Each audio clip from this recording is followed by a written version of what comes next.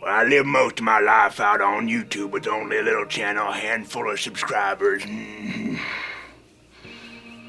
I reckon they didn't like me on the platform one bit. Back then it was mostly just me uploading short videos, me talking to my camera. I ain't had nothing but a bed sheet, a camera, a couple of microphones down there. Well, back then the Young Turks used to make quite a bit of sport of me. They teased me quite a bit. I got to the point where I could feed Hopper cheese and biscuits 4 times a week, but mostly I just sat out there making videos on my channel. Well, one night I was doing much of nothing, just staring at the YouTube,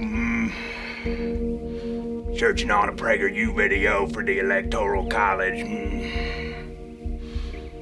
All I could find was them there trying to make up tutorials in my suggested feed. So I logged into my YouTube account to see what was wrong with it. Turns out every video had been put in restricted. I even been unsubscribed from Louder with Crowder, my favorite channel.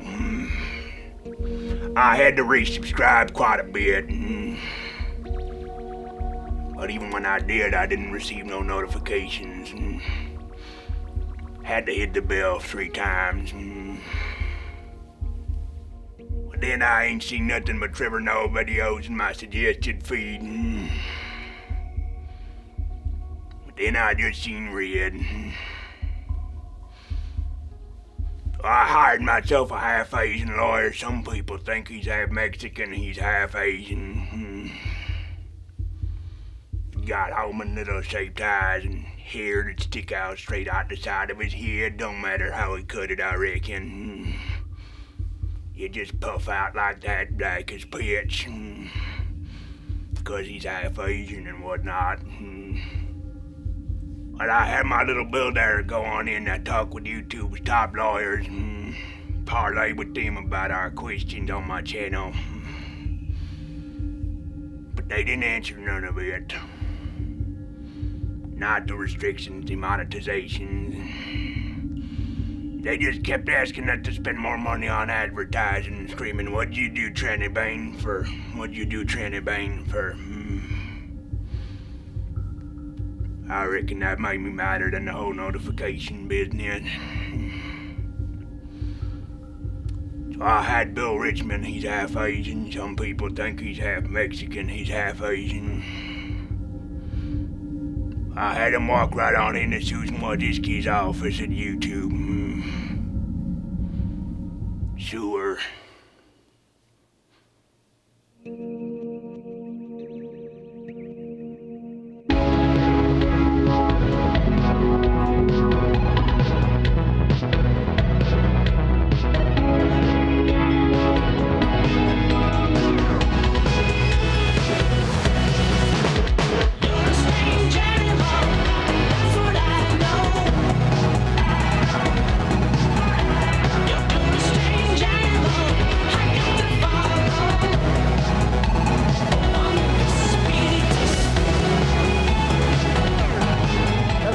Father-in-law at a wedding. Ooh. Sorry, Dad. I've seen it is. I've seen not only fathers but uncles and grand. It's like at a wedding. There's something. Don't trust the uncles to do that. Do not trust the uncles. It's called alcohol. You don't. No, it's not. No, it's not. I have teetotaling relatives. They're just, like, what is it? When was that ever okay? For me, it's the alcohol. Open bars. Yes, well, for you, it's always the alcohol. All right, we have great guests today. We have Nicole Arbour on. Boom. Yes. Boom. We have Dinesh D'Souza on. She's pretty. Nice. We were going to have Artie Lang on, but, it didn't work out. We're going to have him on. And that doesn't know. We love Artie. We're going to have him on next week. Obviously, this comes as no surprise, so that'll probably be a pre-tape. And this was a pre-tape with Nicole Arbour because of boobs. Sling Mug. What? Because of Sling Mug Club. All right, listen, before we move on, first off, question of the day. Have you found that debate, because we'll be getting into this, a clip from The Rebel, which I just think is emblematic of how the left debates. Have you found that debating with progressives has become easier and easier thanks to the talking points now becoming so predictable? And in a follow-up, Put a percentage on it. I'd like to hear from you. We often hear about the radical left and finding the center. What percentage of today's Democrats would you put under sort of the classical JFK liberal versus perpetual victim complex progressive today? Give a percentage point. Let me know, because I think they're a significant majority. And when you're a majority, you're no longer radical fringe as it relates to the progressive wing. All right, producing the main video studio as always is Jared, who is not gay. Follow him on Twitter, not gay Jared. Meet us, credit with your comments, your thoughts, your photoshops. I fulfill my legal obligations. Are you good? I'm good. I appreciate it. And we have Ed G. Morgan Jr. He's here. Ed G. What's the wine of the day? Kay the Creator. Look at that picture. That's Kay the Creator? Bob Marley or something. Wait, what is that? Right? What is that? No, that looks like the singer from Korn. Maybe. And Brodigan, at Brodigan. Now, Brodigan is filling in here temporarily. You were my first hire, actually, at loudowithcreditor.com. Yes, I have seniority. How long have we worked together? God, I think it was since 87. Has it been 5 years? About 5 years, yeah. 5, 6 years? Yeah. Nice. So, and people, you can send him your stories at Brodigan. He's often the one who gets us stories going in the morning. Yeah. And he just happened to be in town. Also, Cockburn is something that he's... It's a story that is a real story. That's awesome. I knew it. Never going to get old. So you'll wonder if this will all make sense or not later on. Nicole Arbour and Dinesh D'Souza coming. He said, I don't like that lead-in one bit. I just got out of the clink to escape the Cockburn. Okay, in other news, before we get to that, university researchers have apparently run out of things to research. A new study suggests that people are racist against black household robots. Oh, what? This comes from Spectrum Wall-E, I guess, as a website. It says, the findings of a new study suggest that people perceive robots with anthropomorphic features to have race. Huh. And as a result, the same race-related prejudices, is it prejudice, that humans extend to robots. Well, you know what? Maybe if they weren't so lippy. She's very superstitious, tearing down the wall. Hey, Roomba, do you think you could keep it down a little bit? Shut the f*** up! You bullshitting. Motherfucker, I ain't getting in there. Alexa ain't got nothing on me! That really doesn't seem like you should have it. I'm not saying my Google Home has a race, but it refuses to play anything other than Jimmy Buffett. No matter how many times I ask for Killer Mike, it's a race of... It's just Margaritaville on a loop. The race is college dropout. And you had a point about this, Brodigan, didn't you? I don't think so. I don't know. I don't see shades of black and white. Only shades of what's going to rise up and kill us one day. Yeah, that's the T2 thing for you right there. There it is. I don't. It's going to be self-aware. Affirmative action. Listen, that was my favorite movie as a kid. Don't. Turning our attention to Hollywood, Ryan Reynolds is attached to a revision of the film Home Alone. This one's called Stoned Alone, centering around, you guessed it, a pothead. Though actually, it seems the title might need to be renamed as to not confuse it with the Saudi Arabian holiday cult classic wherein a woman drove by herself. It's basically just a cross between Baby Driver and Not Without My Daughter. And Stoning of Soraya M. Yes. All of the above. It's fun for the whole family. Oh, such an advanced culture. So the film centers around a 20-something weed-growing loser who misses the plane for his holiday ski trip.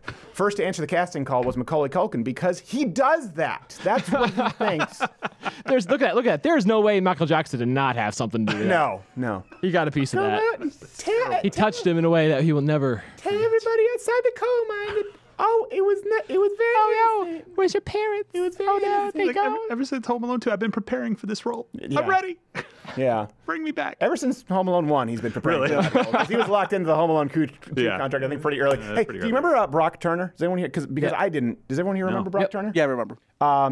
Convicted of sexual assault, for those who don't know. His lawyer is now claiming that he only engaged in, quote, outer course, not intercourse. What is the point of that? Well, okay, People, this is how it's described from People magazine. The lawyer defined outer course as sexual activity while clothed that can be considered a form of safe sex. Way to put a spin on it.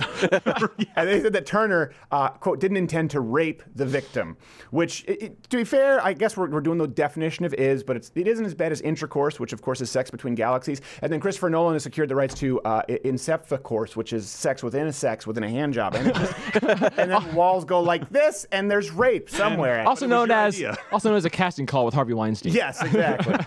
Oh my gosh.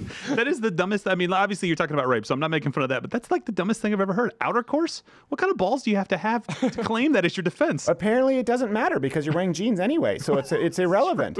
I cannot believe that this is a transcript. Imagine going forward in a court and be like, no, Your Honor. It was outer course. That is where my client was merely dry humping her leg against her will. Simple battery. It's like if you were to create a sleazy lawyer who will say anything, you would create this guy. Yeah, this is what he'd say. Yes. It's attorney outer course. Jeez.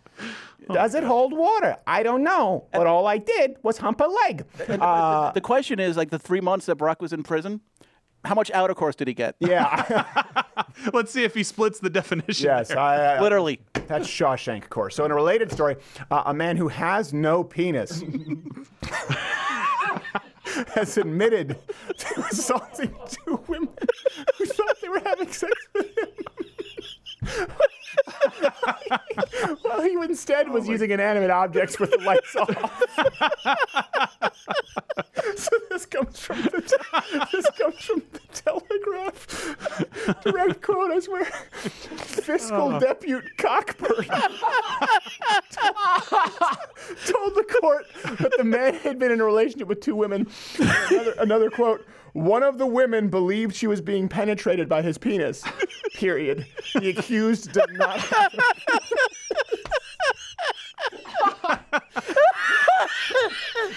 If they ain't no dick, you must acquit, said Deputy actually named Cockburn. Rodkins been laughing. You've been laughing about this all day, but actually, when it comes to the work on the force, Cockburn's no joke. Detective, we now have 2 cases in 2 weeks of women being sexually accosted, sir. All right. Better just send this on down to Special Victims Unit. There's only one problem, sir.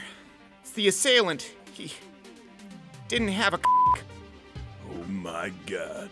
That means there's only one choice. We need to bring in the Cockburn. Sir, with all due respect, Cockburn's too close to this, sir. Cockburn's had enough. Damn it, I'll tell you when Cockburn's had enough. You may not like Cockburn. You may not like the methods. You may not even like the fact that Cockburn will push you to your limits just to find out what they are. But my God, there's no one better for this case than Cockburn. And the only reason you're still standing here is because you know it, you son of a bitch. Sir, I don't think it's a good idea, not since Oakland. I know about Oakland. Don't you think I know about that? But sir, Cockburn's wife was killed by a cockless man. Come over here, deputy. If you want to have a job in my precinct, you keep your f***ing mouth shut about Oakland, or you'll be selling cigarettes out of a bodega on 8th and Wacker between being a hobo's play toy so fast it'll make your head spin. Do you hear me? I wouldn't call on Cockburn unless absolutely necessary. My God, when you're out there with cockless monsters roaming these streets with no end in sight, and you need the best damn person for this hyper-specific niche milieu, you thank the sweet Lord Jesus that someone exists out there like Cockburn. Yes, Commissioner. Get Cockburn sobered up. We have no choice now.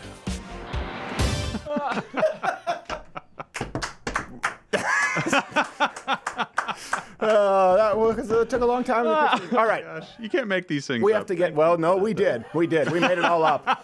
Oh, that's not a real show. It's not a real film, in case you didn't know. No. Can you imagine him going and buying said inanimate objects at the adult stores? And it's like, give me something that won't raise any eyebrows The in the story's dark. not clear. The story's not clear if he bought those objects. Well, what do you think it was? True.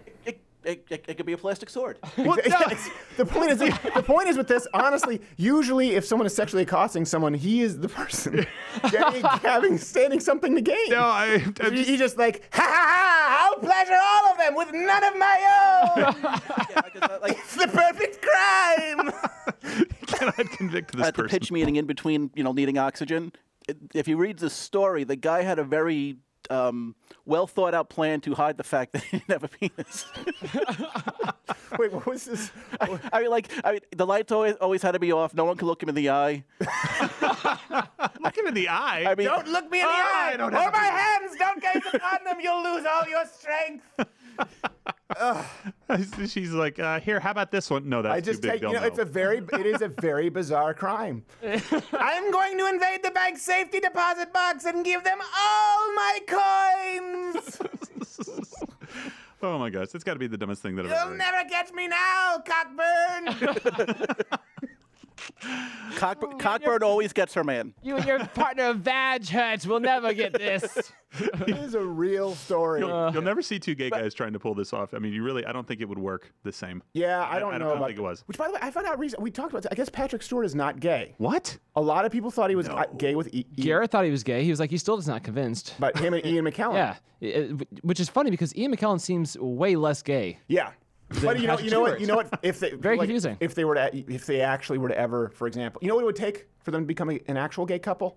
Just Patrick Stewart saying yes. Yeah, and then Yeah. in front of every magazine. They're Hollywood's hottest couple. People get mad. It's like, well, what are you saying? Yeah, I'm saying that men are just so animalistic in their sexual urges, and you remove one part of that equation, which is that's it. It's just gay people. It's just a party of yes.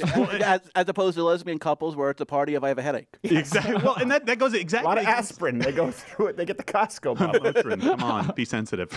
So I think that goes against, like, for some reason in guys' heads we think of guys, and we're like, oh, it's incredibly gross, right? Yes. And then for some reason the general public, not me, when you think about two girls, you're like, it seems plausible. It's two hot chicks. I don't think so. And I don't that's think so. actually the opposite of what happens. It doesn't. That's one thing. Obviously, to me, is it's just never. I'm not into it. But it's simple Just saying. mathematics. People they're like four boobs. Four boobs are better than two. That's what it is. Always better than. It's, Is this for new the Common more- Core I, math? I take three boobs with an explanation. That's all it is. You're way more forgiving than I am. Overanalyzing it. Just men like seeing breasts. Did you ask the Maz? Sorry, Madison. We have a girl who works with us now in the Sorry, office, Madison. and Yeah. but I'm pretty sure we didn't let the cat out of the bag. Lawsuit. All right, so we're gonna move on to this. This comes to us from the Rebel. I highly recommend that you go watch the entire clip. Before that, by the way, hit our notification bell because subscriptions don't mean anything anymore. And join Mug Club. You get this full hour show every single day, loudofclutter.com/Mug Club. And live streams, if you don't, you can live stream every Thursday here on YouTube at 8 p.m. Eastern. Anyway, so this comes from the Rebel. Please go watch the whole video for context. I just thought it was very good. It was perfect to crystallize the techniques, the tactics that the left use right now when it comes to debating. And mainly there are 5, and you've heard us talk about them, but we wanted to take a video and give you a play-by-play just in case there were any doubt. So let's go to the first clip where right away this person, by the way, this is after to set the context, after the Toronto shooting. Yeah. Not a lot of news about this for people who don't know. It was a big shooting. I think 16 people were shot finally. Oh, wow. Do we know how many people died? Did it ever change? Not sure what. Last I heard 2. Last I heard 2. Okay, that's what I had heard 2, because you never know. Obviously, some tragedies happen. But after that, one reporter for the Rebel went and spoke about, obviously, the Muslim ties. So right away, this lady freaks out and goes to progressive tactic. Number 1, before the clip, the number 1 technique they use is, of course, accuse racism. She just go to clip. This is a moment for our community. Can you please not descend into racist things right now? Please. What? I'm sorry. What did I say that was racist? Sorry, this is not what Canada is about. Canada is not about racism. The Rebel is a racist source of news. Okay. I love the fact that she started with still on the phone with her friend. Yes. I have to call you back. I gotta go. On the phone with her friend while she has kids there with objects that could be easily swallowed. It's like, I'm sorry, I'm doing Sudoku while my child plays with a plastic bag over his head. I have things to do. So in record time, too, by the way, the racism. And we know this. I don't really even need to go over this a whole bunch. It's a tool that's used to actually bring you into their number 2 technique, which we'll get to in a second. But first, here's what's important. Why did she accuse this reporter? Again, go watch the whole video at the Rebel. It's up here on YouTube, or I think rebel.media. Why'd she accuse him of being racist? Here's exactly why. Did I say anything that was racist? Yes, or, you asked if the man. Well, I'm actually. You asked if the shooter had visited ISIS websites. That is not. No, I said CBS in the U.S. This is not okay. I said CBS in the U.S. is reporting that. Okay. All right, and the truth is, the day that this video was being filmed, CBS was reporting that the shooter was, by the way, the Muslim shooter, had expressed interest in ISIS. Yes. By the way, ISIS even took credit for it. So it doesn't sound like they were too far off base. No. At least potentially, right? Though you never know. You can't always go by what ISIS takes credit for. No, that's Because definitely true. If anyone kills anybody, ISIS is like, yeah, he was one of our draft picks. Well, look, Is the total count over 2? we had an option us. contract.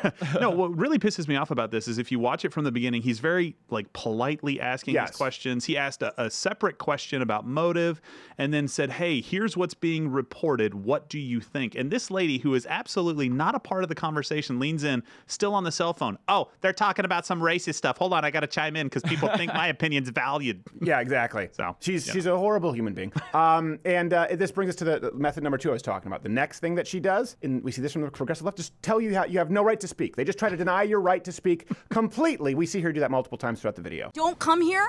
The rebel, really? You don't need to be here right now. And this, you are not my community. You can leave now. You so-called medias. Well, I need to not be here. Based on whose authority? Get the hell out of here. You have no business being here with your racist crap.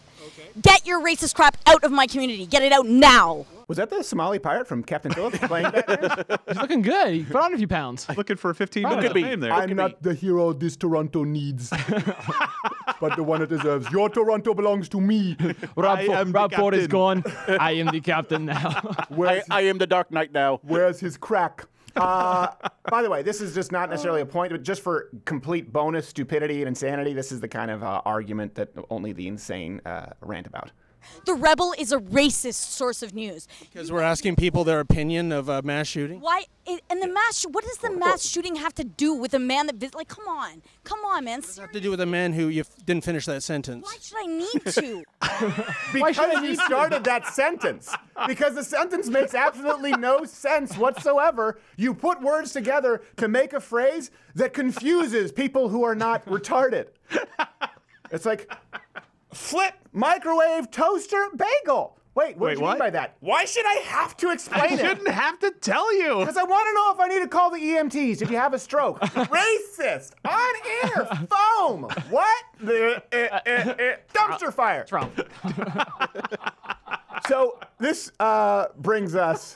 it's a perfect example. It's just the left, they don't want to deal in reality. And I don't know if she even believes what she's saying, or if she's just that stupid, or if she's so dogmatic that she doesn't realize she's that stupid. It's like the stupid liberal chicken and egg. Mm-hmm. But, you know, is it the chicken? Is it the egg? But she's just following chicken liberal, Toronto mayor, who instead, by the way, used this exact same tragedy to immediately pivot to gun control. You've heard me ask the question of why anybody would need to buy 10 or 20 guns, which they can lawfully do under the present laws. And that leads to another question we need to discuss.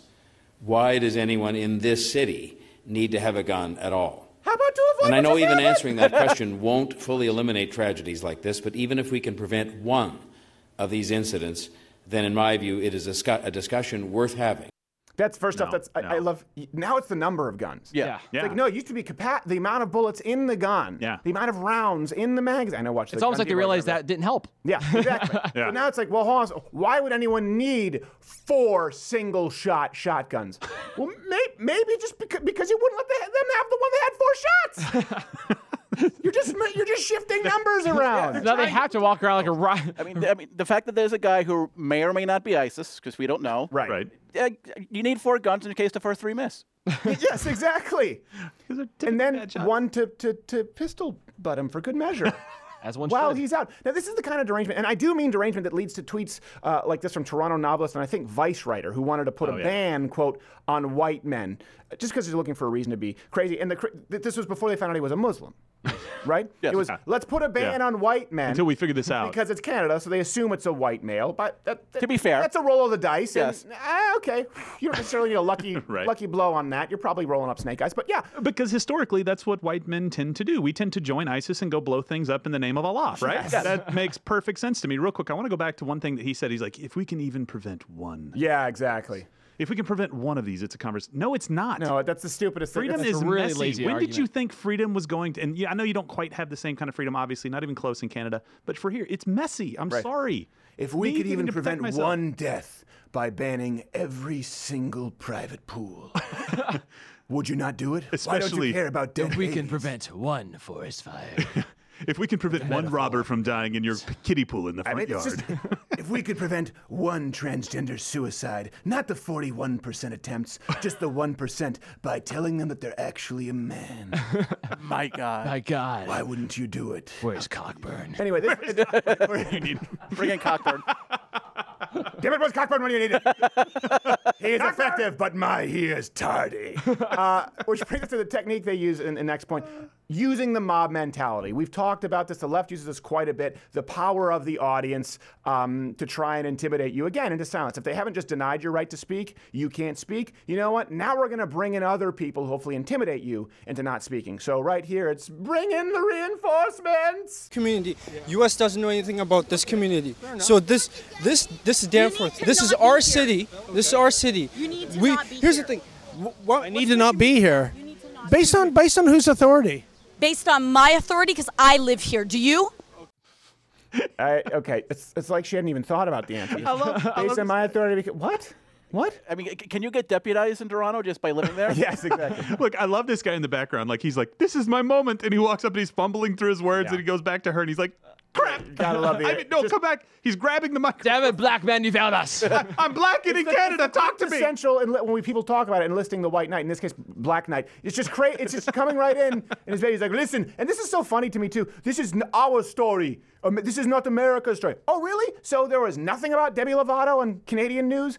All of your stories are American stories. Yeah, never talk about Trump. Occasionally you do something so screwed up that you make international news. It doesn't mean that we don't get to cover it, dummy.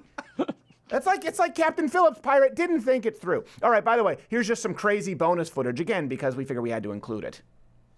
You prefer a communist society? I prefer socialist society. Yes, I do. Like in Venezuela, perhaps? No. North Korea? Oh my God. Really? Cuba? Wow. I'm naming all the socialists. Descending into your own hell right now. Listen. Well, these are hellholes. I agree with you. Oh, hellholes. Now you're quoting Trump. Lovely. That was perfect. Perfect. He did a different kind of hole. Quoting Trump is the best thing you could have ever done for yourself. Way to go. That was priceless. Now you're done. Way to go. I'm done here. If you say so.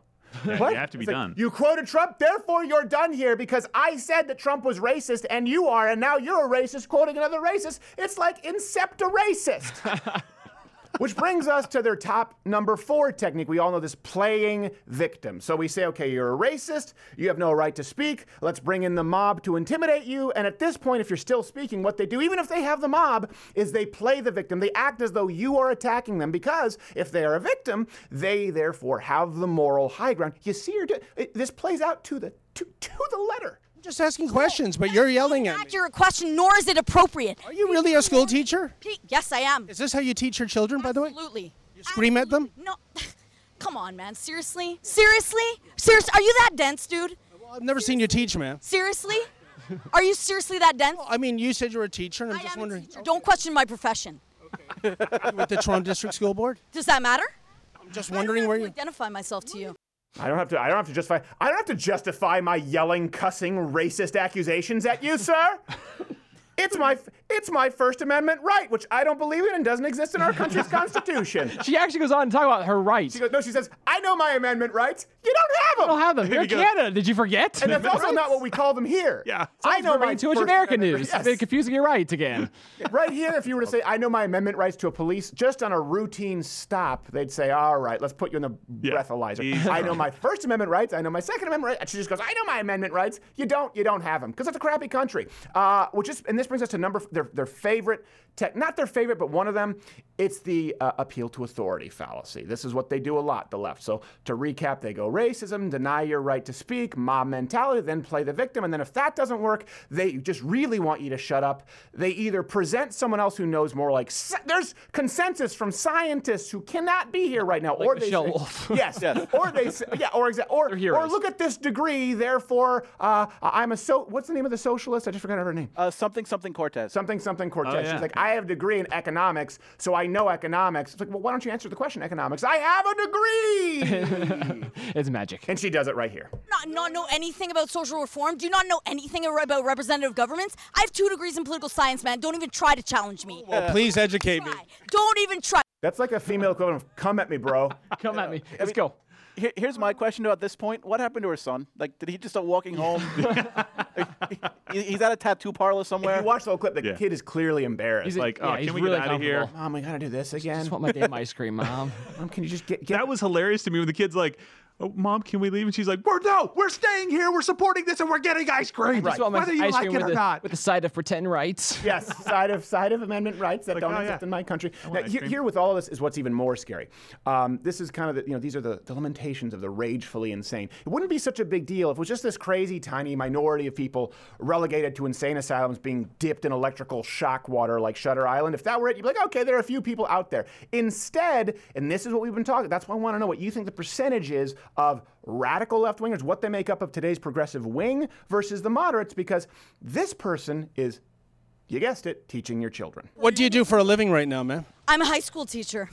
Yeah. Oh, okay. You're got a nice crowd. Young about people like you and about your agendas and about the racist crap that you guys propagate in my city after a tragedy. Look at that. There it is. It's her face going, yeah, I teach. Right. That's the face of, yeah, I get your kids for 7 hours a day, and I get to force feed them my bullcrap saying that you're racist and that capitalism is wrong and guess what? There's nothing you can do about it. Yeah. That's cockiness about her propaganda and indoctrination and really child abuse at that point. And this is something that Americans really need to understand. Why is she so emboldened to say this? Why can she swear, cuss, make personal attacks, and then threaten to call the cops? Call the cops on the reporter, by the way, with no fear of ramifications on her part? Here's why. You're going to call the police? People about stuff that's completely inaccurate and irrelevant. This is illegal under Canadian law? You know what? Unfortunately not. But if you start spewing racist crap that is hate speech, yes, it is illegal. There it is. There's the rub. When people say, wow, well, hold on, when we did the change my mind, hate speech isn't real. People say, well, you shouldn't say mean things. But that's right. This man wasn't saying mean things. He has questions. He was saying, hey, CBS is reporting that ISIS hate speech. I'm going to call the cops. There it is. That's what I and Jordan Peterson and people like Mike Ward have been fighting against for a long time. The people who write, use, respect, and manipulate hate speech laws are the person you see right there. Okay, this is what's important. Oh, she's just crazy. This is when people say the radical left, and okay, she's just crazy. She's just the radical left. She's just this fringe. How far is she off from Melissa Click? Remember the college professor? I need some muscle here. She was so comfortable doing that. Or the entire the tribunals with Mattress Girl and UVA and the rape scandals where men never had any recourse. No one at the college has said anything. Think about that for a second. She's a high school teacher. How far off do you think she is from most high school teachers, from most college professors? Let me ask you this. How far off do you think she is from Nancy Pelosi? How far off do you think her ideology is from Hillary Clinton? Picture this woman in office. You know why? Because we already have them. And they want to be in control, as you hear, of what you can say. The only reason the United States is what we are, and they are not, is because of the First Amendment, which is what they want to do away with. In Canada, they don't have it at all. And she even vocalizes. She's basically saying, I'm emboldened to say, because I say it's hate speech and it's illegal. She just uses that as carte blanche to accuse the man for saying, what about this man who may have had some involvement in ISIS? She thinks that she can verbally berate, harass somebody, and she'll get away with it. You know why? Because she can call the cops and have this guy arrested for asking a question. And you know what? In Canada, and in the kind of United States that Hillary Clinton, Nancy Pelosi, the Young Turks, everyone would have if given their choice, that man could be arrested. That should send shivers down your spine. Call in Cockburn. You need Cockburn to fix us. We have Dinesh D'Souza after this break.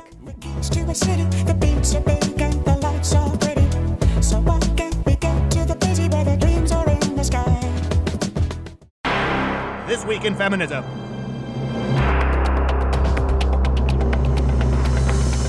So yeah, no, I was just walking to class. Oh my God, a penis! I with a penis! Get it away!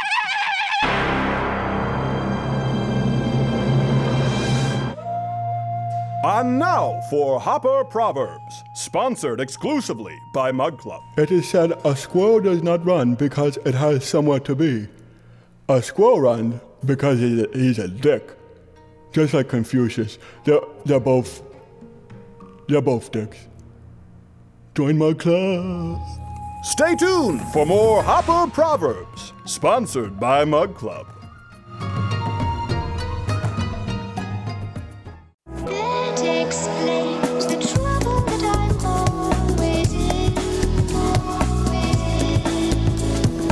That explains. I don't know what this is, but I realized what I kind of think this is. I've been watching River Monsters, and when he's strapped in and doing the fishing, he does it kind of like he goes in an angle. I've never really fished very much, but I just used to think you catch it and you reel it in, apparently you have to give it some line. It's a whole. That's why people are into it. I thought you were just pre-scrubbing your dishes before you put them in the dishwasher to have it do the rest. That of would the make job. sense. That's what I thought that was. And you know what else? It also makes you a tremendous fighter. It does. You will win the Valley Karate Tournament if you wash enough dishes. All right, our next guest, huge name, obviously in the conservative movement and film side. He's had some movies, some of the biggest documentaries of all time. We've had him on the show before. You can follow him on the Twitter at Dinesh D'Souza. That kind of spells you know who it is. His latest, The Death of a Nation, premieres August 3rd. Mr. D'Souza, how are you, sir? Great to be on the show. I'm glad to have you on the show. Now you're looking tan, which I know is a weird thing because you're a minority, but you're looking more tan than last time we saw you. Been getting some sun? I think it's because I did a family trip to Hawaii, and every now and then I have to reinforce the natural tan, and so.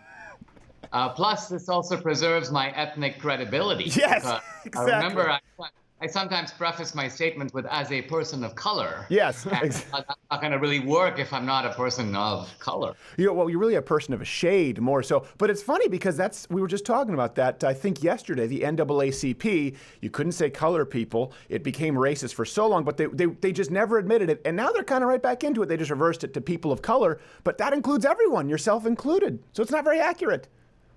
This is true. I think what it is that the Democratic Party these days, the Democratic Party used to be the party of the working class, right, and the Republican Party was the party of the business class. But now the Democratic Party is reorganized, and it's essentially, I believe, it's the party of the ethnic plantation. Now, of course, originally, Stephen, the party of the slave plantation, but today that plantation has gone multiracial. Yeah. And so they've got not just the black ghettos, they've got the Latino barrios, they've got the Native American reservations.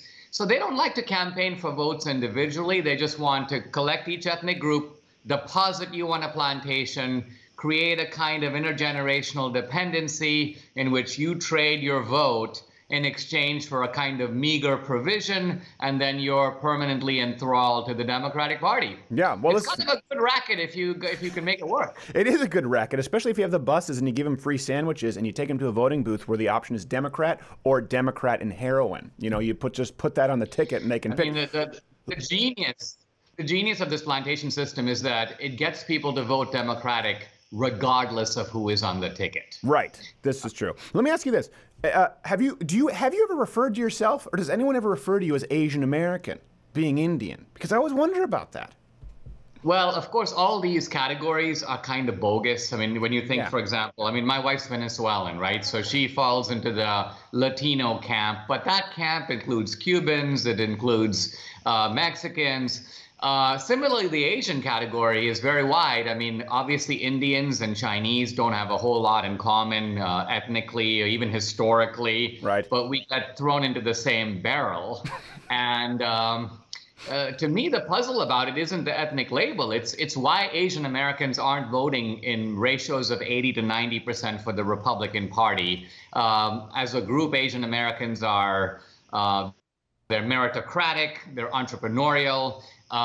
They are socially to the right of Pat Robertson, and yet, for reasons unknown, they are still in the Democratic camp. I don't know how Asians are thought to be smart, but this is one area in which that... Hold on, so let's be careful. They're still very smart. They're just misled on that. But I always wonder because people, Oriental, we've always said this is a much more accurate term because a lot of people, they would not say, oh yeah, Dinesh D'Souza. If I were describing you to someone who didn't know you, yeah, he's this guy who's written a lot of books, and he's that Asian American guy. That's not... Only white feminists are even offended by it at all. They use it all the time. You go to any Chinatown, Orientals on every building. If you said Asian American, they'd go, behind the Indian gentleman? So Dinesh, tell us about your latest film now. You've done quite a few that have been really big, and this one is Death of a Nation. We have some footage rolling here. What's it about? What can people expect? Well, the poster is a little bit provocative. We morphed the heads of Trump and Lincoln.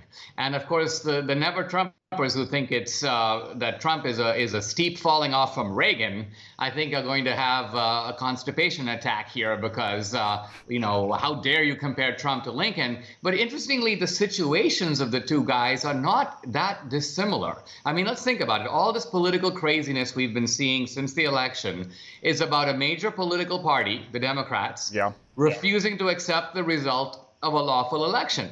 An outside guy comes in, challenges for the Republican ticket, knocks out the favorites, and then beats the Democrat. Well, that happened in 1860. And so in 1860, the Democrats also went nuts. Then they broke up the country. This time they're merely trying to stage a kind of coup. So the movie, it's a deep dive into two big issues, fascism and racism or white supremacy. Mm-hmm. And as you know, these are the two incendiary tales that the left is trying to hang on the Republican elephant. And so the movie questions this, challenges it, takes you to Europe, takes you into Mussolini, dives into not just the history of the Democratic Party, but where is the racism now? Yeah. It's eye-opening, and it's going to blow people away. So I'm very excited. Well, I haven't seen it yet. I haven't seen this yet, but we've talked about Mussolini on the show quite a bit. In your movie, is he a rather pathetic character? Because whenever I think of Mussolini, Hitler, terrible person, obviously. Stalin, terrible person. Mussolini, also a terrible person. Sad Hitler. Yeah, but it also makes me very sad because he was kind of pathetic. Well, he was a very strange guy. I mean, if you look at video of Mussolini online, it almost seems cartoonish. He, the caricature of the Italians, kind of from the mafia movies. Well, Mussolini is that in italics, and it seems almost. He always reminded me of Goldfinger. Yes, Goldfinger. Yeah, a guy who's, he's exaggerated mannerisms and so on. Now, interestingly, in his own time, Mussolini was seen as a serious guy. He was very well read in sort of Marxist literature and history. He wrote extensive, scholarly or at least semi-scholarly articles. In that sense, he compares very favorably with Hitler. And of course, he was a man of the left. Right. He was an acquaintance of Lenin. Lenin sent him a telegram congratulating him when he started the fascist party in Italy. And so the fact that Hitler and Mussolini came from the left. Well, he was well read, but what I mean by this is he seemed kind of like a useful idiot to everyone else who was in real power, and that's the thing. Mussolini wasn't very good at it good at being evil in comparison. You know what I mean? I'm not saying all of them are evil. Let's be really, really clear, everybody. Okay, hold your comments. But Mussolini kind of sucked at being evil. Well, that may be true. I mean, he certainly didn't have the kind of scary, he didn't have the power that Hitler did, and he recognized that. But let's remember, Mussolini came to power in 1922, and he wasn't ousted till 1943. That's true. So he had a much longer tenure than Hitler did. Hitler basically lasted a little over a decade. Mussolini lasted almost a quarter century. Hitler, that one-hit wonder. The one-hit wonder. That Walther PP put an end to it. Otherwise, he would have been like ABBA, just churning out hits. No, that is true. And, a good point to contrast, that doesn't mean that popular is right. Winston Churchill was ousted immediately after wartime because people wanted socialized healthcare. That was a big thing that people don't remember about Winston Churchill. So he was there for a long time. But yeah, he just makes me sad because he's such a wiener. That's how I feel about Mussolini. Sorry for the direction with this. Let me ask you, what kind of pushback have you gotten from the left with this film, considering not only the cover, but the theme, going in with Lincoln and President Trump and the Republican Party and the racist Democrats? Well, we've held back both on the film and on the book. The book comes out July 31st. The film is out August 3rd. No one's seen it. And it is funny that some people are attacking it without having seen it. But, and in the past, we've done a lot of screenings and things so people were able to see the movie before it came out. But we're opening in one big bang in 1,000 theaters next week. And I expect that things will get kind of lively at that point. Yeah. Now, of course, there's a professional cadre of critics who tend to go see the movie, and then no matter what it says, they start bashing it. Yeah. And this is because they're on the left. And ironically, the better the movie is, the more effectively it makes the case, the lower these guys tend to rank it, because they realize that this is going to cause them ideological pain. So we pay no attention to the critics. What we pay attention to is the audience. And I predict the audience is going to love the film. I do think they're going to love the film. A good example of that actually was, did you ever watch the miniseries The Kennedys with Greg Kinnear? I love that. It was very, very well. Put it this way, it is undeniably well done. Because a lot of conservative stuff, a lot of Christian films out there, not all that great. We all know that. The Kennedys was really, really good. And it was actually very accurate. And that's why they didn't like it. And it got panned by a lot of critics. Final question. We do have to get going, Mr. D'Souza. Full pardon from the United States president here with basically undoing the misdeeds of this previous administration. What does that feel like, and can you now buy a gun? Yes, I can. I can also vote again. So I've got my rights back. I feel like I got my American dream back. And of course, the left was just rejoicing in the fact that they could hang the felon label on me. So I'm now one of a very small population, Stephen, of ex-felons. You see, normally, if you're a felon for life. Right. There's a small population of us pardoned guys. Right. Anyway, I was on CNN and they were like, Dinesh, you really are the beneficiary of preferential treatment. Very powerful people like Senator Cruz and the president got you off. And I'm like, well, you know what? Some very powerful people named Obama and Holder and Preet Bharara got me into this in the first place, so it took a few powerful people to get me off. They were too busy getting Chelsea Manning a wiener. Yeah, exactly. Or removing it. Which way did he go? Yeah, I don't know exactly. Something with the Manning and it involves a wiener. But that is, I'm glad to hear it. And you're like the Count of Monte Cristo. Most people go in and they're in prison and their reputation is tarnished for life, but you were just putting lines on the wall, scratching it through. You made your way out. And as Edmond Dantes, you put the other guy in the back of the caravan and sent him to prison. Then that's just the leftist critics in the media. They're just going to seethe over this forever, Dinesh. Enjoy that. Well, I'll feel that the Count of Monte Cristo script is fully played out when Obama or Hillary occupy my now vacated bunk in the confinement center. It's waiting for them. Yes, there you go. Preferably with a very angry inmate. I shouldn't say it. We don't mean that. A little bit. All right, the film is, of course, Death of a Nation. It premieres August 3rd. There's a book to go along with it. You can follow him at Dinesh D'Souza. Dinesh D. Souza, just so, because sometimes we're like, I can't find him, and they're doing D.I. D. Souza, because Nick DiPaolo confuses people. Mr. D'Souza, thank you so much. We wish you best of luck with the film. Always a pleasure. Thank you. Enjoy your freedom. Nicole Arbour after this. There it is again, so strong.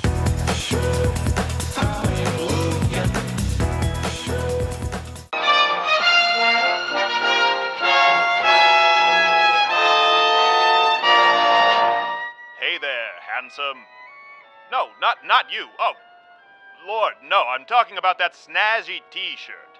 Looks like someone's been dropping some coin at louderwithcrowdershop.com. Now, come near, let the world see, don't be shy. There we go, that's what I'm talking about.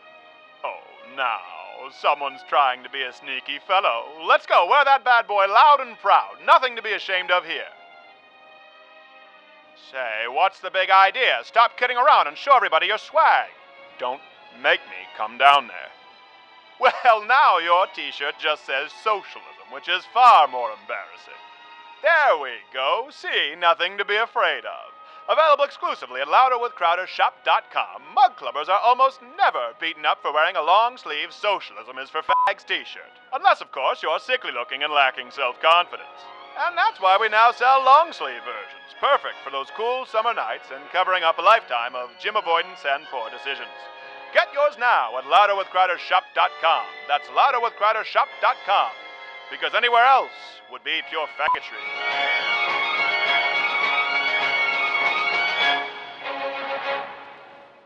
Hey there, one live read of the week. Not only can you support, of course, the show if you need to purchase a firearm by Walther because of the wonderful sponsor of the show, but the show only continues to exist because of Mug Club. louderwithcrowder.com/Mug Club. We do the show full hour every day. And listen, we're not paying the bills with YouTube. We've talked about this. And just so you know as well, there are about a dozen people employed here at Louder with Crowder. A lot of people, like you're seeing for the first time, Brodigan, I've been with for 5 years, and they rely on Mug Club and they help contribute to the show. So a lot of people who aren't necessarily on-air personalities, they don't always necessarily get the credit that they deserve. And if you don't like it, you do not have to join. You can do a free trial, $99 annually. Get this hand-etched mug, as well as Louder with Crowder every single day, and all of the other wonderful CRTV programming. louderwithcrowder.com/mug. Oh, and if you're a student, veteran, active military, it's $69. Okay, do that. Maybe buy a Walther if you need a gun. Back to the show. And now listen to this.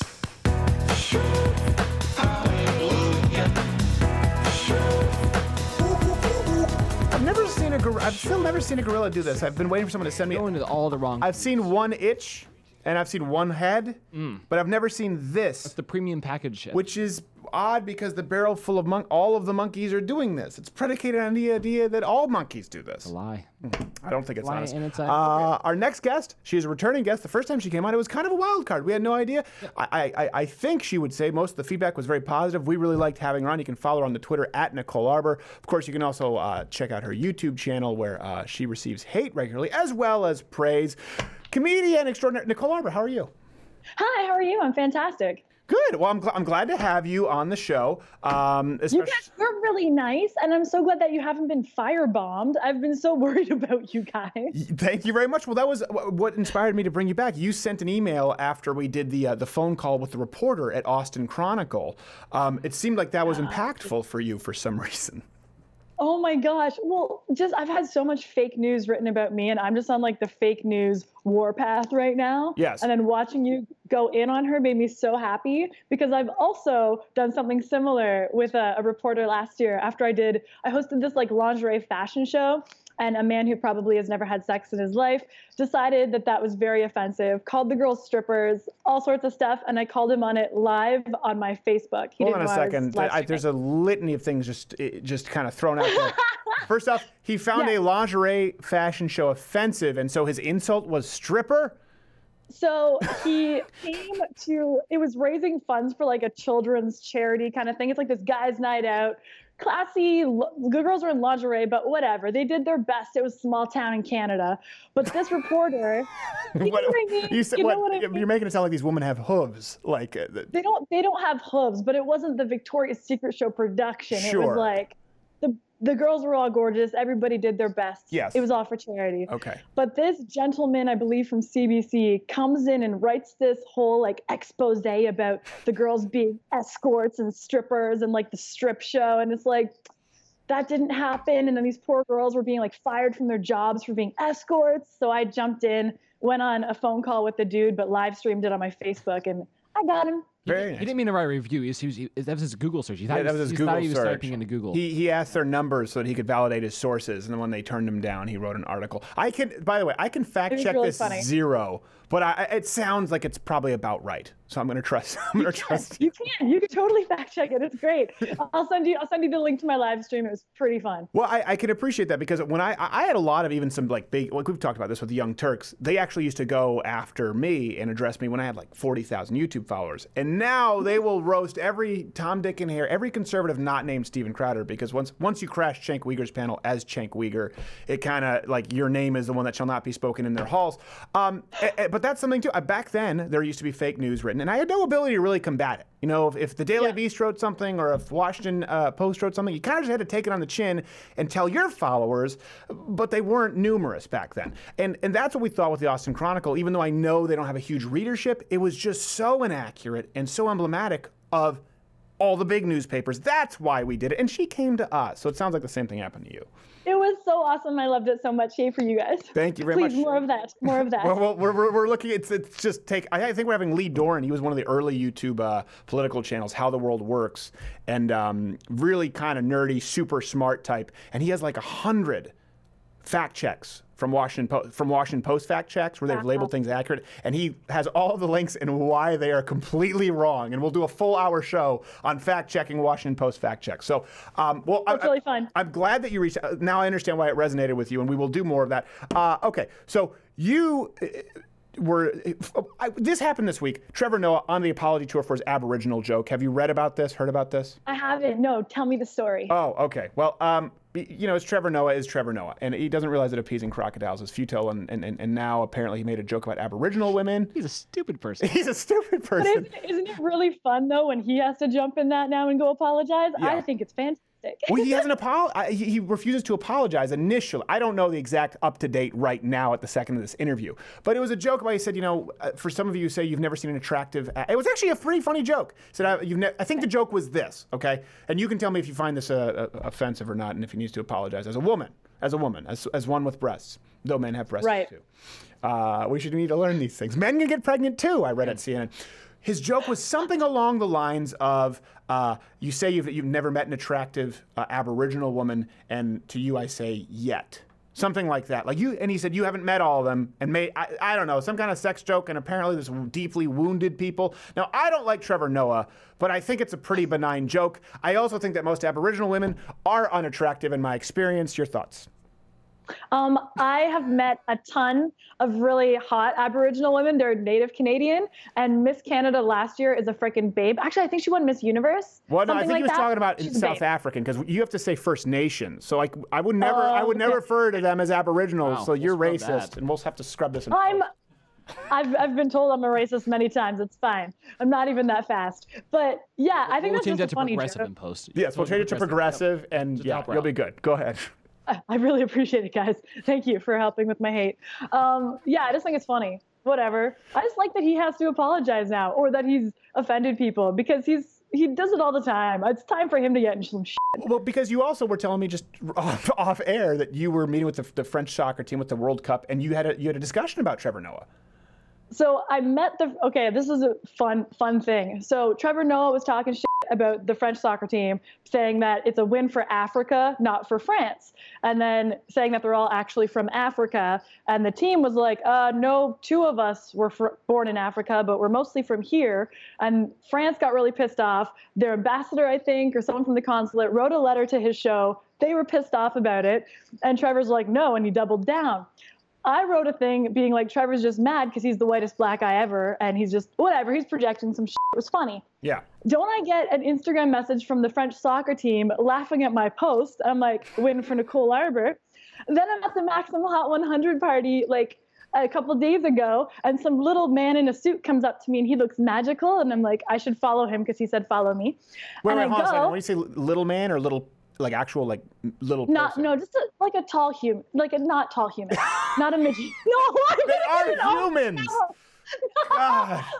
Oh, this whole episode's gonna get me fired from life.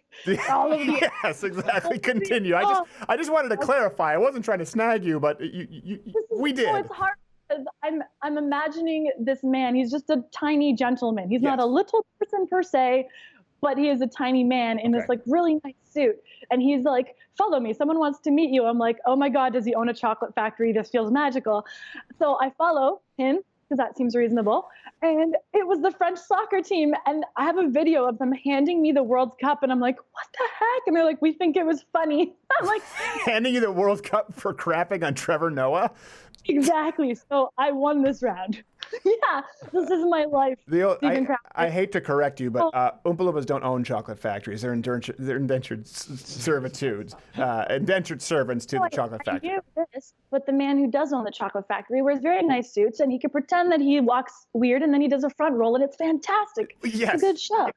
Well, actually, we actually had Little Person Jesus and Little Person Santa wrestle at our Christmas live stream for the Spirit of Christmas in a pool of pudding, and they were very spirited.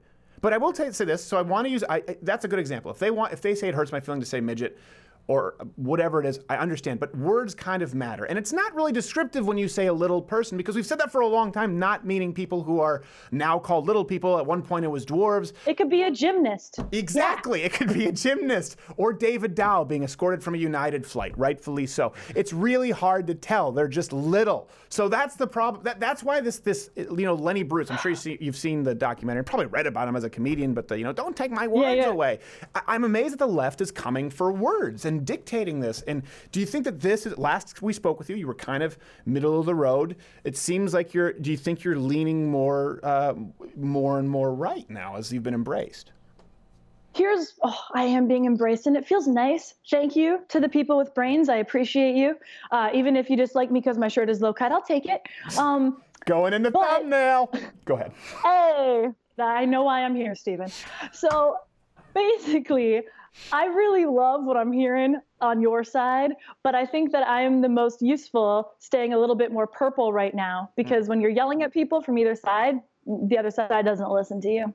That's probably true. But kind of my point is they yell at you no matter what from the left, whether it's the fat shaming issue, which we talked about this week. Now you see it with Trevor Noah. I'm actually surprised that the French soccer team went out and grew a spine. A, because they're French, and B, because they're a soccer team. And we're willing to step in with you and making fun of Trevor Noah. The point I think everyone is so... You want to know? I got to tell you how funny it was, because I had to ask them the questions. So me asking these very ripped black men, so are you from Africa? They were just like, no, we're French, you stupid blonde idiot. It was wonderful. The conversation, the exchange, everything. Oh, it was a lot of fun. What do they say about blacks in Canada now? Because I remember I had a friend who was from Jamaica. Where do they stand? Yeah, no, I had a friend from Jamaica who would get really offended at African American. Her name was Leanne, and she'd say, I'm sure it still is. Yeah, well, I'm sure it's yes. She's like, I'm not. I am not African. My grandfather's grandfather. She went back many generations to Jamaica. She's like, and I'm Canadian. Yeah, yeah. I had this rouse today with people on the interwebs because. Where does it stop? It's like I had a conversation with someone. They're like, I'm African American. I'm like, oh, so you're from Africa? They're like, no, I'm from America. I'm like, but you've been to Africa? They're like, no. I'm like, so you're American? They're like, you're racist. I'm like, no. This is a sketch from Monty Python. This isn't real life. Well, no, it is real life because they're looking at you and then they're bringing up a page from Hitler Youth and they're going, thought so, nailed it. So it doesn't matter what you say at that point. I survive everything. It really. Well, okay. This was an example too. We talked about earlier this week, and then we'd have to get going. This lady you saw who walked. Obviously, the fat pride thing is no new thing to you. The lady who walked the streets of New York, who was a size like 36, and then she got mad that people were good for her walking. Good for her. Yes, exactly. Yeah, she's creating Look at that left, right strut. More of that, bitch. More of that. Creating union jobs to fix the potholes. She's boosting the economy. These are shovel ready. Yes, they're wheelbarrow ready jobs. Did you see this though, where she got mad about the fact that people were catcalling her? I didn't see that. She should be so happy. Exactly. Well, she got mad about it. It's a compliment. Yes, exactly. And here's kind of my point. And I think this is something that lays on a lot of men right now. And obviously, I say this because the fat shaming was kind of your rise to notoriety. Most women are attractive to men. Like you talked about those people in Canada, lingerie, right? I'm noticing a theme. Yes. Maxim party with midgets and lingerie. It seems like there's a lot of lingerie going on. That's okay. But the point is, these women aren't perfect, like you said. But men find them attractive. All the women that I know who are generally within the boundaries of health, most men would find attractive. We don't expect, and I think where men get really upset about this, and I would wonder where you feel as a woman who's been lambasted, raked over the coals for talking on the same issue. Men don't expect women to look one way. We don't expect you to be one way. We just don't want to be demanded or compelled to say that we have to love women every single way. We like women most ways, just not every single way. It's the compulsion of finding something attractive. Is that kind of where you I totally get it. Yeah. You make sense. I don't like really skinny guys because I feel like I'm going to break them. There's nothing against really thin men. I feel like I will break you. Yeah. So I don't want to play with you. I don't find you sexually attractive.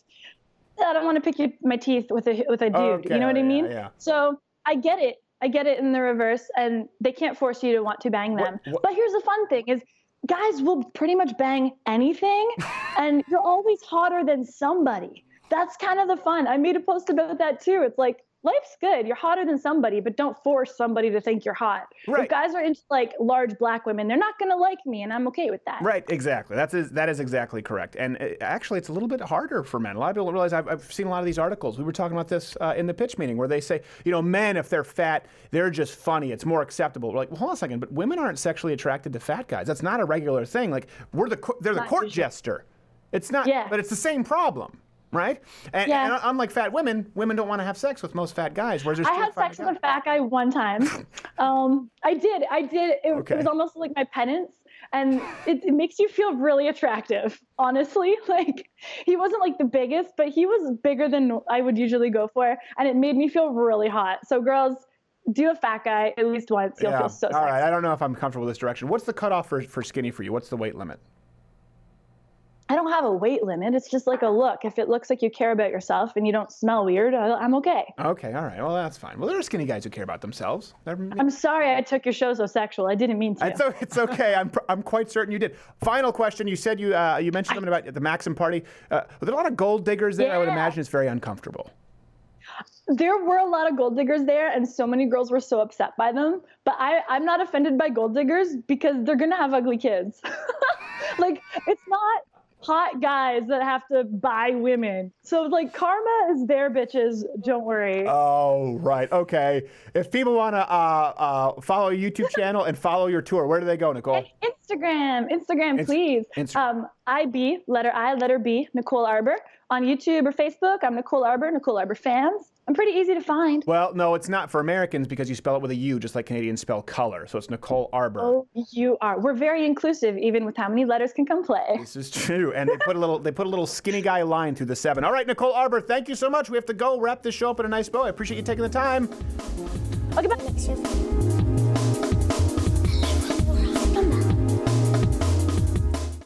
Hey, kids. I see that socialism is starting to become a cool, hip thing because of that crazy-eyed lady Alexandria Cortez and, of course, Bernie Sanders and his vape pens. So I thought I'd fill you in real quick about the realities of socialism. Socialism is like studying really, really hard on a test, and you get an A and then another kid gets an F. The teacher holds a gun to both of your heads, and now you both get C's. That's not very fair if you ask me.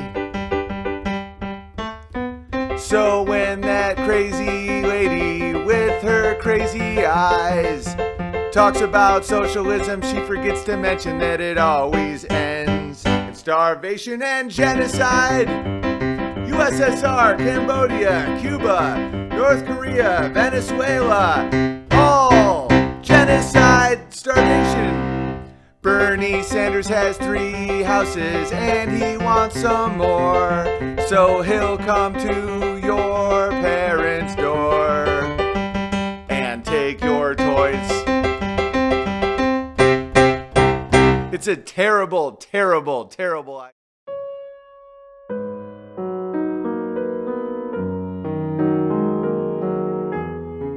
And now it's time for your Dating Advice Minute with Bill Cosby. Now this week's letter comes to me from Russell in Syracuse, New York. And he says, I got myself a woman and she wants to be with me. But when it comes to the boudoir, she doesn't want to do some of the weirdest stuff that I would like to do. Oh man, Russell had this problem at one time or another. Sometimes you're jealous because you're just doing the same old vanilla. The person down the block has a Vietnamese sex habit and you got jealous like a jealous bee. Here's what you're going to do. You're going to light some candles. You're going to make a romantic atmosphere. You got the women need to feel like it's an event. Create the event and then drug her, and then you're going to move. This has been your Dating Advice Minute with Bill Cosby.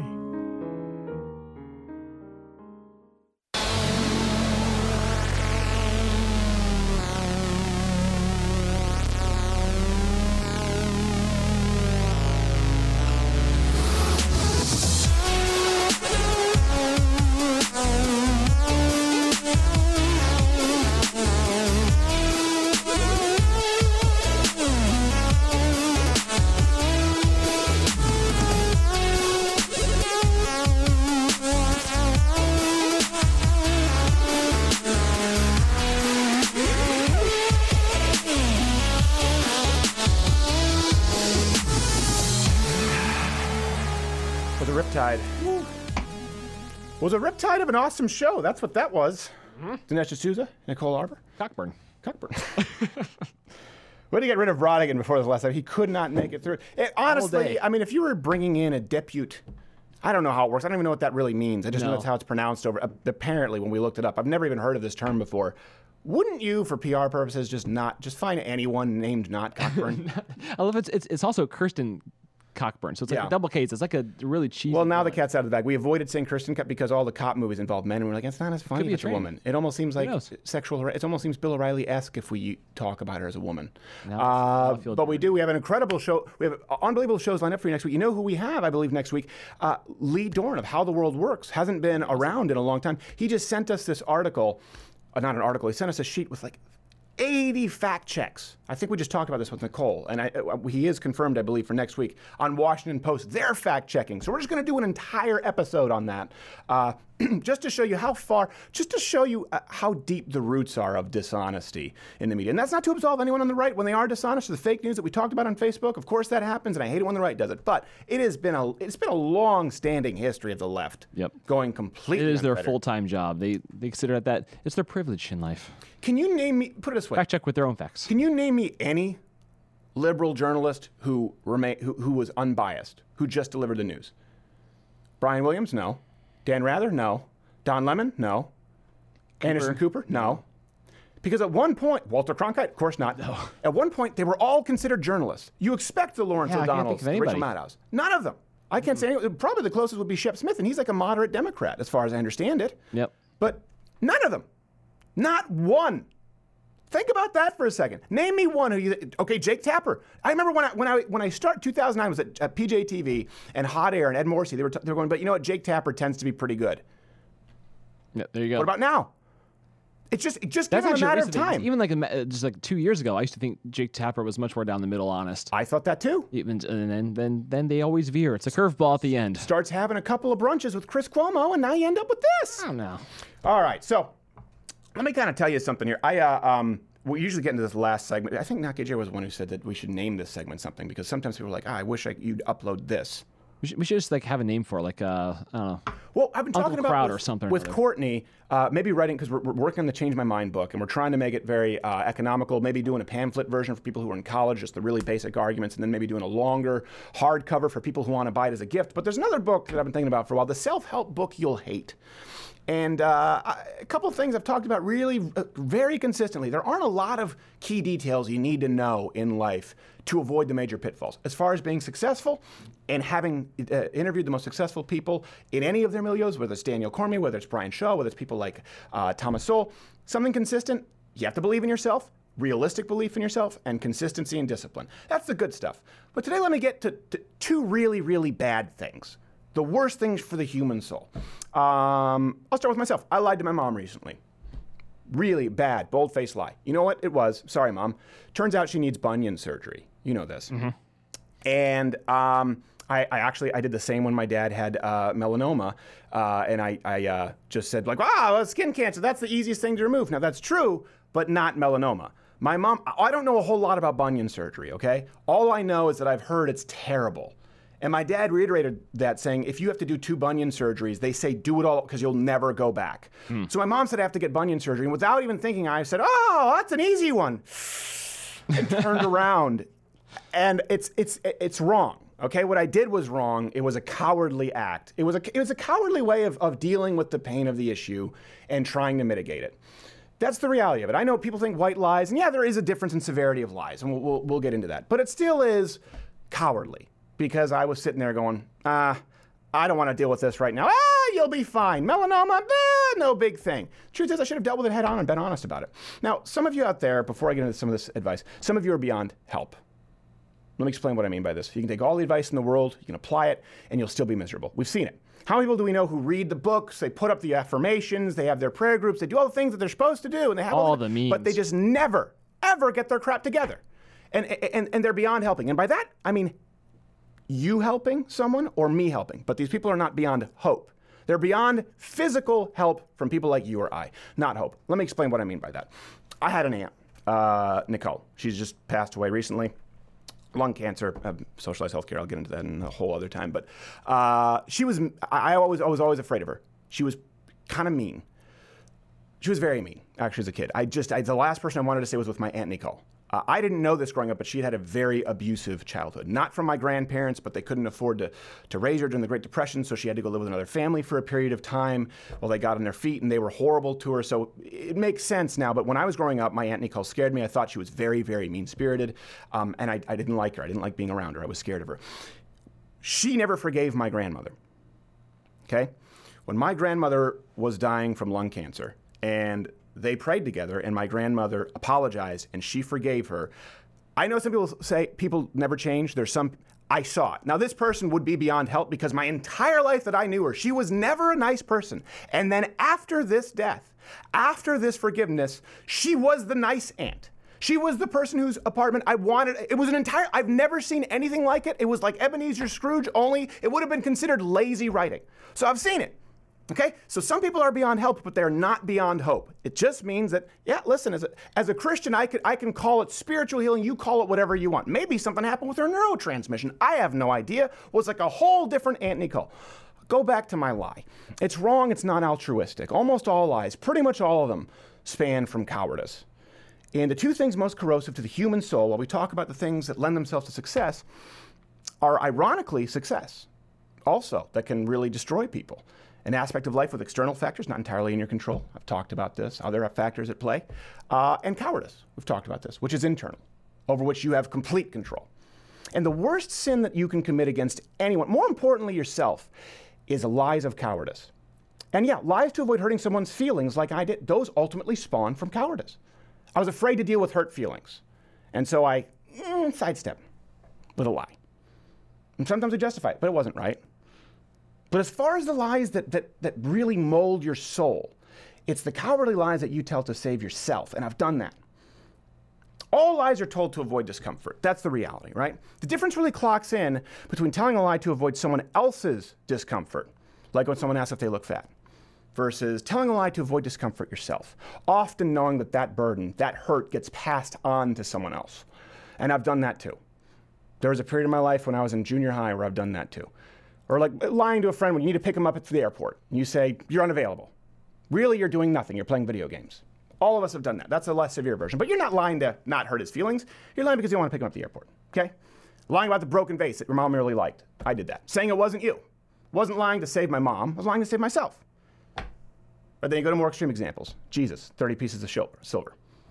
What about lying to someone? What about telling someone you love them? You ever done that? You ever tell someone you love them when you don't? I've done that. Or telling someone to trust you. That's something we say a lot, right? All the time. Do we really know what trust means? This is why I say, because you need to be able to trust yourself. This is the actual definition of trust. It's the firm belief in the reliability, truth, ability, or strength of someone or something. I've really tried to curb using that word because we say it all the time. Trust me. Trust me. Trust me is a promise. How often do we say, trust me, the Habs, the Canadians, they're going to go all the way this year. Well, hold on a second. That's a lie. There's no way you could ensure that trust. There's no way you could ensure that the Montreal Canadiens are going to win the Stanley Cup this year. Why should I trust you? Why just say I hope they do? Trust me, I know how to fix a car when you've never worked on a car. I did that once when someone said, do you know how to fix a starter? I said, yes. No clue. It was my own car, to be fair. It was my own Datsun, and I ruined it. Turns out it was a transistor or alternator or something anyway. But trust me, I got your back. We know that well as a colloquialism, but we usually don't mean it, right? Just like, trust me, man. How often? Be real. I got you. Trust me. Lies of cowardice breed betrayal. And of those who trust us most, those who love us most, of ourselves, we betray ourselves. And we all inherently know this to be true. This is one thing that's really uncomfortable for people to talk about because it's uncomfortable to admit it yourself, like I've had to do. But human beings, we don't have a lot of respect for this kind of stuff. Like Longshanks is going to Longshanks. No one really thinks of Braveheart and faults Longshanks. It's a man who betrays Braveheart out of cowardice who you can't stand. Bane, memorable. You can kind of understand it. You don't blame him for being a rival. You just have no respect for Catwoman for locking him in.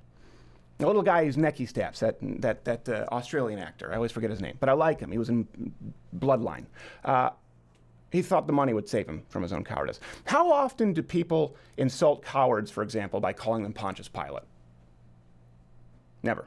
It's Judas. And that's what we use when we often call people out. And that stems from lies with cowardice. And there's a real practical reason why decent people are revolted by that kind of cowardice. And this is the one thing, again, with success, handling success, that's a whole other deal. We've watched people deal with success both really well and really poorly. People who've been on this show, some of them. It can hurt everyone around you. But give you a practical reason. In combat sports, okay? Well, the first thing they teach you, one of the first things they train is how to channel the flinch reflex, right? They teach you in boxing, for example, not to look away. So sure, you learn your footwork, you learn your head movement, you learn how to avoid taking a hit on the button, but you also learn that this is a fight. And every now and then, one shot is going to slip through. None of us are getting out of this life alive. And no one is getting out unscathed. At least a few shots are coming through. And when they do, you cannot look away and turtle. That's the first thing you're taught, because you're just dead at that point and you haven't hit the ground. Because the coward, the person who lies to themselves, the person who lies to others out of cowardice, thinks they're avoiding the discomfort. But you're just setting yourself up for the next shot. And that's what happens to people who live their entire life that way. When truth is coming down the pike, you turtle up to avoid the discomfort, and then guess what? There's more truth. Come on right into it. And I've done it. I've had times in my life where I've been there trying to avoid the discomfort with lies of cowardice. And do you know what happens when you turtle up and you look away? You don't see the next shot coming. You never see what's coming down the pipe. You're afraid to deal with the discomfort, and you set yourself up for a world of hurt, and it sucks your soul out of your body. And I've seen people who are on the twilight years of their life, who have lived their entire life that way, and you just get stepped into the corner and taken out. Some of you are beyond help, but not beyond hope. Some of you have been telling these lies of cowardice for so long that they become second nature. There's nothing I could say or anything you could say for thinking of someone in your life that they'd even be able to acknowledge it. But most of you, the vast majority of you watching this, you can catch it. The very next time you're put in a hot seat, you have a chance to tell a lie that even you know people will believe and get you out of it. That's the test. Not do you stop lying when you know you get caught? Do you decide not to lie when you know you can get away with it? Tell the truth instead. That's bravery. It's not only doing the right thing in the face of fear, but doing the right thing when present. That's the thing with bravery. We've often heard fearless. You've heard me say this before. They're fearless. Brave people aren't fearless. Fearless people are psychopaths. People who are afraid, they're psychopaths. Brave people do what's right in the face of fear. More importantly, bravery is doing the right thing, not only in the face of fear, but when presented with the equally available option of comfort through a lie. We often say there's the brave and there's the fearful. No, there's not the brave and the fearful. The brave are fearful. The world is filled with the brave, the cowards. It is filled with the leaders, the strong men, women, heroes, the people we admire, and the comfortable. And it's a lot easier to stop those lies of cowardice now, tomorrow. So here's what you do. People say, all right, here's a life tip. Some of you are beyond help. But wake up tomorrow and say, okay, I will make it a point, and Jordan Peterson talks about this, to never tell a lie to just to get myself out of a bind. I'm not going to do it. I'm not going to allow myself to do it. I'm not going to lie, period. Just tell the truth. You don't even have to always tell the truth. Just don't tell the lie. After the Bunyan thing, I spoke with my mom. I said, I'm sorry, Mom. This is really going to hurt. And it was very, very uncomfortable. But you know what? It was the right thing to do. And then, because we're being honest, I can be there for her as she needs me to be. So that's it. The two things that we've talked about with interviewing the best people in the world: believing in yourself, discipline, consistency, two things that destroy success, and cowardice. And cowardice always breeds lying to avoid discomfort. That's what most of us, as human beings, we avoid discomfort. Leave the hard door open, as I always say. Do it tomorrow. You can do it. It's an easy step. It's a self-help book you're going to hate. You won't like it. See you next week.